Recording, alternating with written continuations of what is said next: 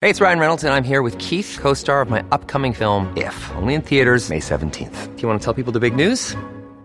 All right, I'll do it. Sign up now and you'll get unlimited for $15 a month and 6 months of Paramount Plus Essential Plan on us. MintMobile.com/switch. Upfront payment of $45 equivalent to $15 per month. Unlimited over 40 gigabytes per month. Face lower speeds. Videos at 480p. Active Mint customers by 531.24 get 6 months of Paramount Plus Essential Plan. Auto renews after 6 months. Offer ends May 31st, 2024. Separate Paramount Plus registration required. Terms and conditions apply if rated PG. And we bring in my favorite climate expert, Steve Koonin, who was formerly the top energy scientist for the Obama administration. He's currently a professor at NYU University. Before that, he was at Caltech. He is the author of the great book, Unsettled, What Climate Science Tells Us, What It Doesn't, and Why It Matters. One click on Amazon. It's a very important book. Steve Koonin, thank you for coming back on the radio. You were great on the TV show the other night. It's always great to be talking with you, Larry. Thanks, Steve. Well, so let's just review. We got a little more time than we do on the TV. It just seems to me that a lot of people, including the administration, are confused between bad weather and global climate change. That's where I really wanted to start. You have written about this, and let me just look. You wrote a while back in a very good op-ed in the Wall Street Journal, heat waves across the U.S. have become more frequent since 1960, but the UN report neglects to mention, or the media neglects to mention, that the body of the report shows they're no more common today than they were in 1900. Now, the administration and others are making the case that it's let's see, Fox Weather says it's 96 degrees in New York City. It's very hot. I get that. But does that mean the world's going to hell in a handbag over climate change? No, of course not, Larry. And, the report that you cited was an official government report from 2018. The graphs are there. They show that the warmest temperatures are not greater than they were in 1900, nor are the heat waves more common than they were in 1900. What we see with heat waves is weather. It happens on timescales or changes of a few days. The heat waves are not going to last more than a few days, either in the U.S. or in Europe, whereas climate is the many-decade average of weather, temperature, winds, humidity, extreme events, and so on. And so people have a tendency, the news media certainly does, to focus on what happens today. That's news. But it's kind of boring to say things have changed by X, Y, or Z over the last 30 years. What is the climate story going back 100 years, going forward 100 years? Because, among other things, I remember first reading you after you had left the Energy Department years back, and you said the models are deficient. Unfortunately, it's a complicated subject. And you were critical of these models. So what's the real story here on climate change? Well, we have, if we focus on the global average temperature, which is the thing people often talk about, we've seen it warming since the 1600s. We had what's called the Little Ice Age, and we've gone up in the last century, let's say, by about 2 degrees Fahrenheit.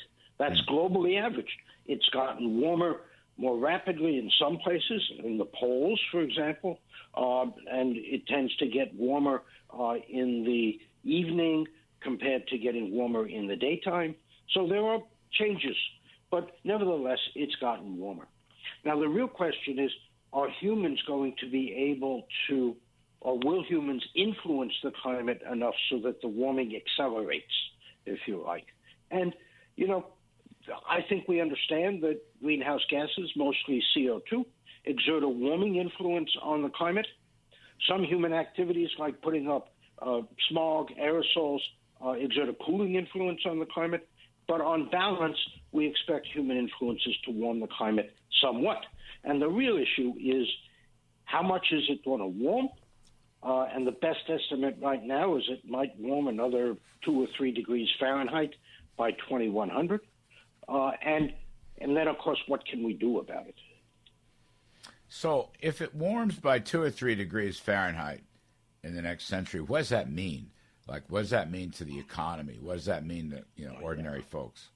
Yes, well, it's very complicated because weather or climate is only one relatively small influence on the economy. Technology, regulation, demographics, and so on are much more important, at least, again, according to the IPCC reports, the UN reports, if one reads them. And what they say is that for a warming of a few degrees, as much as 8 degrees more, that we'll see a few percent hit on the global economy or the U.S. economy in 2100. That means if the economy is growing at 2% a year, a few percent is only a 2 or 3 years worth of growth delayed 70 years from now. And so it's really small.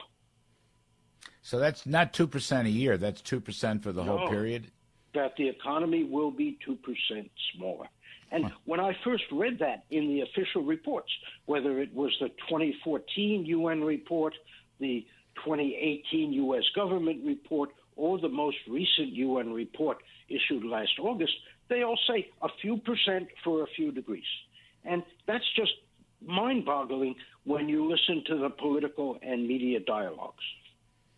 So if you had policies that were GDP expanding, economy expanding, let's say, for example, you cut taxes or you deregulate.